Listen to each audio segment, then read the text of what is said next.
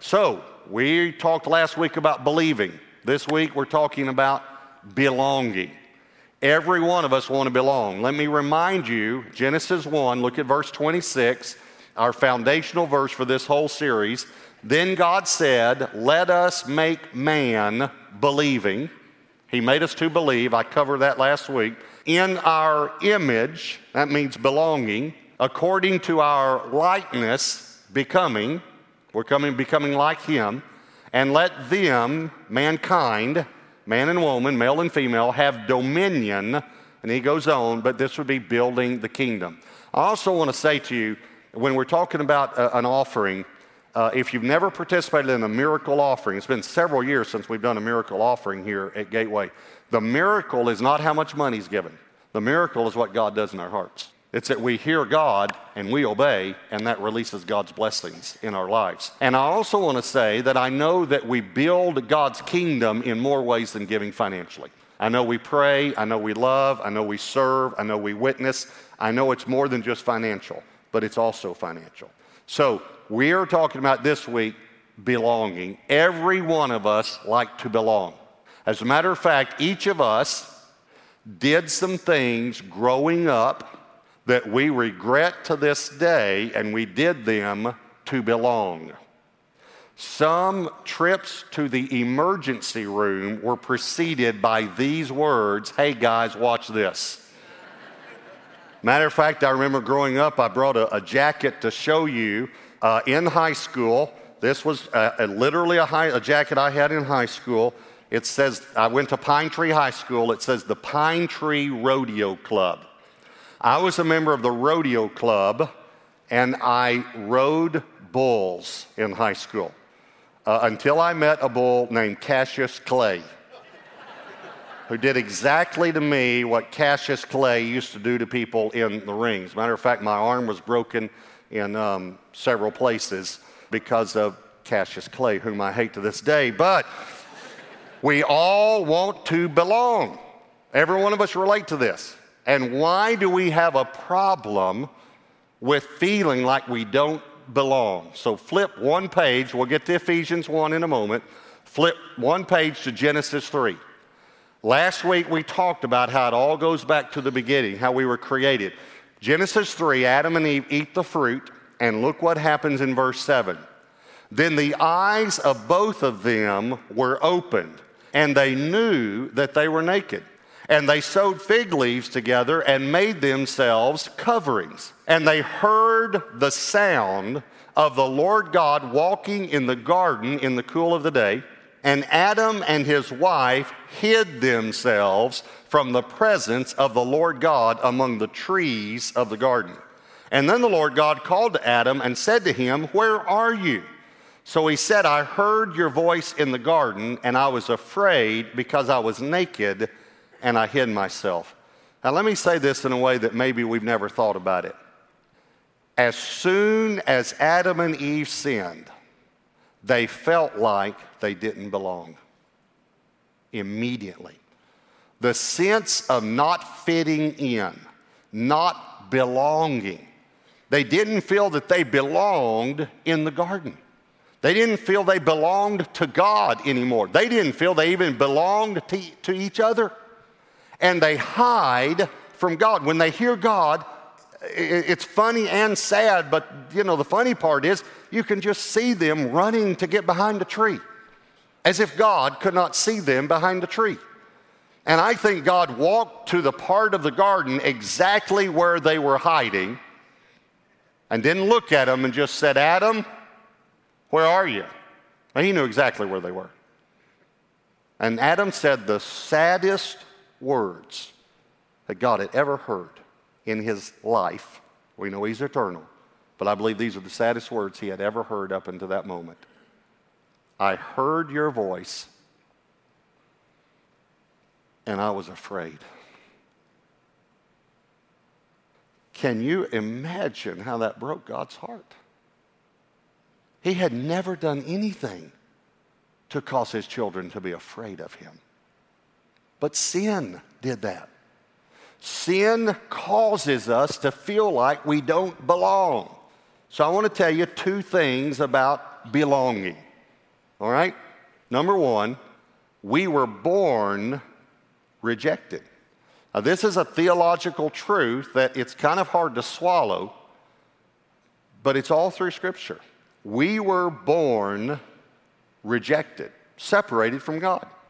Isaiah 59 verse 2, your iniquities have separated you from God. Romans 3:23, for all have sinned, now remember the word sinned, I want to come back to that, and fall short of the glory of God. Now this word sin, very common Greek word for sin, hamartano, but it's not like horrible sin. There are some other Greek words that really talk about immoral sin and rebellious sin. This is the lightest Greek word that could be used for sin. It is the most common as well, but it simply means missing the mark. Missing the mark, not hitting the bullseye, just being off a little bit. Well, every one of us have done that. Every one of us has missed the mark just a little bit, just been off a little bit. And this message is bad news, good news. Okay, I want you to know that. The bad news is we were born rejected. Before I get to the good news, let me tell you the worst news, all right? You have to be perfect to be accepted by God. Now, again, listen to me. I'm saying some shocking statements, but I'll bring it around to help us understand, all right? But doctrinally, it's correct. A perfect God can only accept perfection.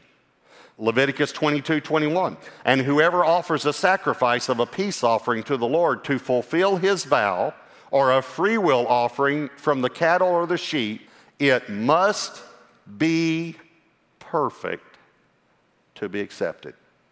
There shall be no defect in it. If you're going to offer an offering to God, it must be perfect. Okay, now, the bad news is rejected. Worst news is it has to be perfect to be accepted. Okay, here's some good news. The perfect one came. The perfect one. And this is hard to understand, that I don't have time to go into all of the explanation of it. But the Bible even tells us not only was he perfect and is perfect, but he was perfected as an offering for us. Let me read you a few scriptures. Hebrews 5:9 says, and having been perfected, he became the author of eternal salvation to all who obey him. We talked last week about we believe and receive eternal life, and we continue to believe and receive abundant life. He became the author of eternal salvation because he's perfect. He's perfect. And let me tell you what else he did. This is going to shock you. He perfected you. Hebrews 10:14, for by one offering, he, Jesus, has perfected forever. By the way, forever is good news. And I'd like to say that again because you're real quiet today, and you should be really excited about this. He has perfected forever. Thank you.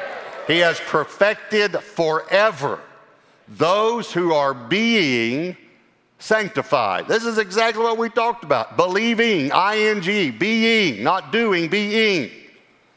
Perfected forever refers to eternal salvation. Being sanctified refers to abundant salvation, abundant life. He has perfected forever. Can I tell you something? This is going to shock you. Jesus made you perfect in the sight of God. I know that shocks us. I'm telling you, because a perfect God can only accept perfection. He had to perfect you. Now, we are not perfect in our performance. We're not perfect even in our progress. We're not perfect in our practice. We are perfect in our position before God because of what Jesus did.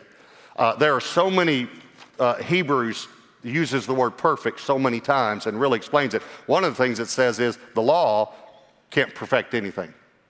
If the law could make you perfect, Hebrews says, there'd be no reason for him to come. Let me read you another scripture from Hebrews. This is talking about when we get saved, we become part of the church. Chapter 12, verses 22 and 23. But you have come to Mount Zion. Now this is the spiritual. There's a literal and a spiritual Mount Zion. To the city of the living God, the heavenly Jerusalem, to an innumerable company of angels, to the general assembly and church of the firstborn who are registered in heaven, to God, the judge of all. Now watch this, to the spirits of just men, watch these two words, made perfect. Made perfect. Now again, I'm not perfect in my performance. I know that. But he made me perfect in my position in Jesus Christ because he's perfect.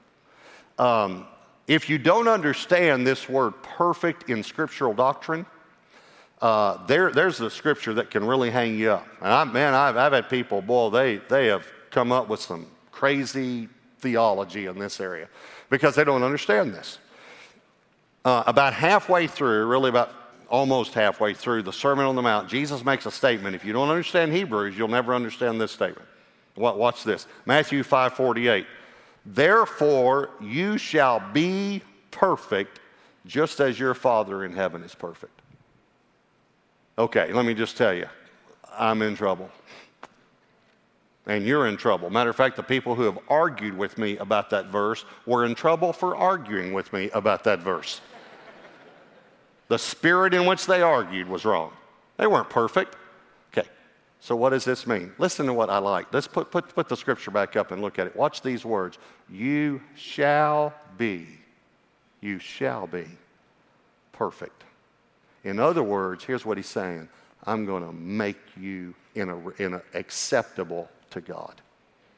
You can't be accepted by God right now, but I can make you acceptable. Just like God is perfect, I can wash away. Listen, if all of our sins aren't washed away, we're in a lot of trouble. I can wash you clean by my blood, I promise you. I can make you perfect in the sight of God.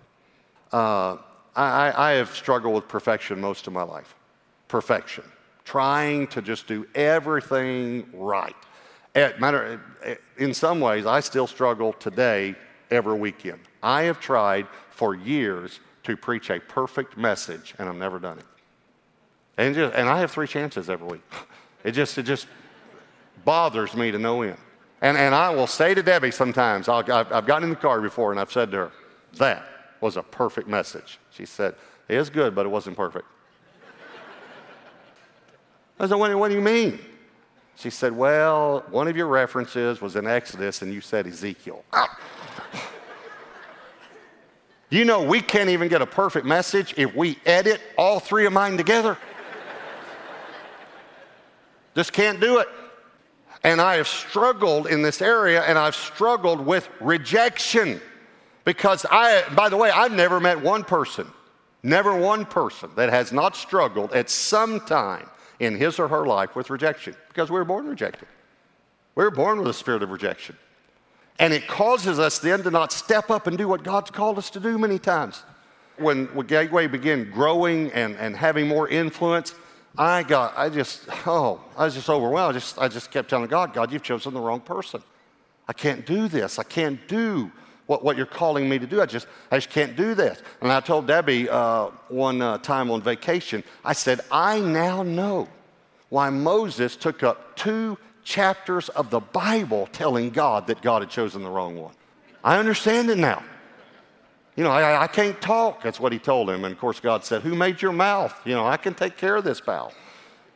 So I told the Lord, you've chosen the wrong one. He said, but I've chosen you to do this. And so here's what I said. It's really foolish what I said. I said, okay.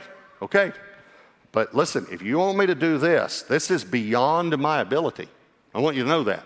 And everything you've called me to do up until now, I've had the ability to do. This is now beyond my ability, and you're going to have to do that. And that's really foolish because here's what God said. He said, son, I've been doing it all the time. You hadn't had the ability to do anything you've done so far. We were born rejected. That's the bad news. Here's point number 2. The good news is we were born again accepted. Isn't that good? We were born again accepted. We were born rejected, Born again, accepted. Ephesians chapter 1, if you want to look at that, if you have your Bibles there, the marker there. Verse 6, to the praise of the glory of his grace, by which he made us. Remember, you shall be, he made perfect, spirits of judgment, made perfect, by which he made us accepted in the beloved. Accepted in the beloved. And the New Living Translation says it this way. So we praise God for the glorious grace he has poured out on us who belong to his dear Son. Who belong to his dear Son. We belong to God. I saw another scripture that really surprised me because I've actually preached on the first part of the verse and the last part of the verse and never really seen what's in between. And it's what's in between that's important. Mark 9:41 says, for whoever gives you a cup of water to drink in my name, now watch this, because you belong to Christ, assuredly I say to you, he will by no means lose his reward. Now, you've probably heard this phrase about giving a cup of water in his name. And you've probably heard the phrase about not losing our reward. But what's important in that verse is you belong to Christ. I mean, we ought to just on the inside be, yay! I belong to God. And what's good news about that is you actually, if you don't know this, you actually used to belong to the devil. There are only two fathers. There are only two fathers. According to Scripture, there is a father of light, God, and the father of lies, the devil. And in John 8, the Jews are arguing with Jesus, and they said, why, we're of our father, God. And he said, you're of your father, the devil. It's pretty strong. And you can't argue because it's Jesus talking, you know. I was adopted into a new family. I was born rejected, and I was born again accepted. I want every person to know the feeling and the truth in your spirit of being a belonging to God. Belonging. And when I say belonging, I know God, there is a possession aspect, but I want us to understand also there's a fitting in. I want you to know you fit in. And it's not just belonging to God. Jesus said, they said, what's the greatest commandment? He said, I'll sum up the whole Bible. I'll sum up the whole Bible. He said, the law and the prophets, that's always how you would refer to the scriptures. The law and the prophets. He said, I'll sum it all up for you in two commandments. Love God with all your heart, mind, soul, and strength, and love your neighbor as yourself. Okay, here's what he's saying. Relationship with God, relationship with others. Let me say it another way. Belonging to God and belonging to people. And that's where we always struggle. Adam and Eve hid from God and hid from each other. So I want every one of you to belong to God, but I want you to belong to the church too. Do you know a lot of people don't really make a commitment to a church because of the fear of belonging? The fear of making a commitment. Well, if I get in a group, they might know who I really am and then they'll reject me. It's that fear of rejection. I want you to belong. I want you to jump in. I want you to join. A couple of years ago, I said this. I felt very led to say it in a message, and I feel led to say it again now. There are many of you that attend that have not joined yet. I'm glad. Please do not feel. Please do not feel. I want you to stop. Well, he told me to stop. No. I don't want you to do that. But I want you to feel like this is your church. And it's not for me, it's for you. People came up to me for months after that. Months and even years, and said to me, yeah, we had gone and never gone through Catch the Vision. We went through. It changed our lives. We feel so good. We belong to the church. We don't just attend. We're members. We join. We're part of it. Belong. Get in a group. Join. Volunteer somewhere. Serve somewhere. Belong. I want you to know you belong. And I want to make clear to you why we have been accepted by God. And again, there are several shocking statements in this message that I'm giving you a few scripture, but there are many scriptures to help us understand. Now, this is going to be a little shocking. We were accepted by God because Jesus was rejected in our place. We have been accepted because Jesus was rejected in our place. Let me read you a few scriptures. Isaiah 53, verse 3. He is despised and rejected by men. Mark 8:31. And he began to teach them that the Son of Man must suffer many things and be rejected by the elders and chief priests and scribes and be killed, and after 3 days rise again. Psalm 118, verse 22. The stone which the builders rejected has become the chief cornerstone. This is a prophetic scripture that is repeated several times in the New Testament. Jesus himself quotes this, and Peter quotes this, and in Acts 4, verse 11, this is one of the quotes of it. This is the stone which was rejected by you builders, which has become the chief cornerstone, speaking of Jesus. Now, I want you to notice, all of these show he was rejected by men. Please hear me, though. Think about that for a moment. His creation rejected him. His children rejected him. But for our benefit, and because he took our place, he was also rejected by his Father. And one scripture I'll show you to prove it, very famous scripture. Mark chapter 15, verse 34. My God,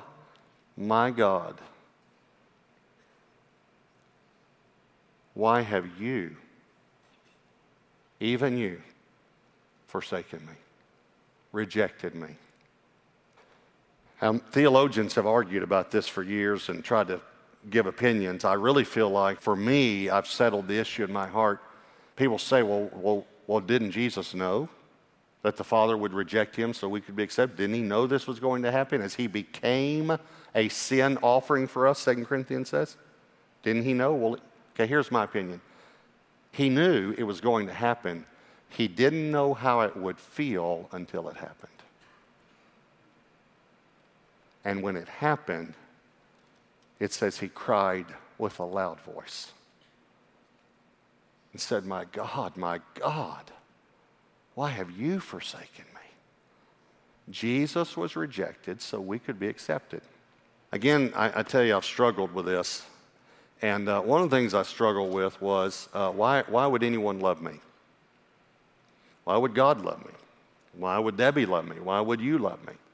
And for years, Debbie knows, I used to ask her, I'd say, why do you love me? Because I, for the life of me, I could not figure it out. And so I'd say, why do you love me?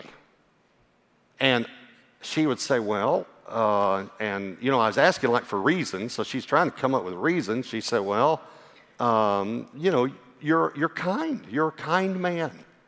And here's what my warped mind thought. I thought, well, what if I were not kind?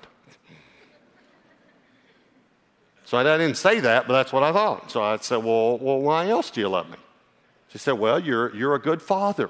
And I'm thinking, well, what if I'm not a good father? Why else do you love me? She said, because you love me. Well, what if I didn't love you? Well, why else do you love me? She said, I just do. Shut up and go to sleep. And literally one night, when I'm trying to find out, she goes on to sleep then, and I'm lying there still thinking, she's going to leave. She'll reject me. Everyone else does. It's just a warped way of thinking. That's why we have freedom ministry and some of these things around here to help us understand this. So I'm just lying there thinking, she all these reasons, this is not going. She doesn't love me, and I'm thinking this.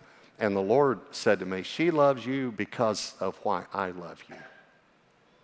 And I said, well, why do you love me? Now, let me say something before I tell you what he told me. I was asking for a reason, so Debbie was trying to give me reasons. Now, listen to me carefully, though. There are no reasons for God to love me. Now, listen carefully. I know, again, I'm shocking you with a lot of statements. It is unreasonable for God to love me. There's no reason. Now listen to me, listen. There is an explanation. but I gave him no reasons to die for me. Matter of fact, one of my favorite scriptures in the Bible, Romans 5:8, but God demonstrates his own love toward us in that while we were still sinners, Christ died for us. Before I got saved, and even since, I have not given him a reason to love me. It's unreasonable. It really is. But there is an explanation of why he loves me. So he said, she loves you because of why I love you. I said, well, why do you love me? Well, listen to what he said. Because you're mine. Because you're mine. You belong to me. He said, Robert, I love you for the same reason you love your kids. Because they're your kids. It's not because of their performance. It's because they're yours. And she loves you because you're hers. I want every person here to know that love. That God loves you because you're his, because you belong to him. And I want you to belong to him. And I want you to belong here at Gateway Church. I want you to. And some of you might be feeling like, well, Pastor, I really don't belong here. If you knew my past, okay, listen to me carefully. If I belong, you belong. The only reason we belong is the blood of Jesus. And because of the blood, we can belong to him and we can belong to each other. We can fit in. So let me say it another way. Come on in, the water's fine. I want you to bow your heads and close your eyes. And I want you to take a moment like we do every week and just say to the Holy Spirit, Holy Spirit, what are you saying to me through this message? Just take a moment. And we want to pray for you. No matter what you're going through, and we're all going through something, we want to pray for you. No matter which campus you're attending, we want to pray for you. So in just a moment, when we stand, if you need prayer for any area of your life, when we stand up, just stand up and step out and come to the front. Again, at every campus, we're going to have leaders at the front who will love you and pray for you. You don't have to be a member of Gateway Church to come for prayer. So if you need prayer for any area of your life, when we stand up, you just stand up and step out and come, all right? We ask that people not leave during this time unless you have an emergency. We have one more worship song, and it's very important that if we're not coming for prayer, that we are worshiping God to create an atmosphere for people who are coming for prayer. But I also want to encourage you, if you need prayer in any area of your life, don't be embarrassed. When we stand up, just stand up, step out and come and let us pray for you. Holy Spirit, I pray you'll draw every person at every campus that has any prayer need. In Jesus' name, amen.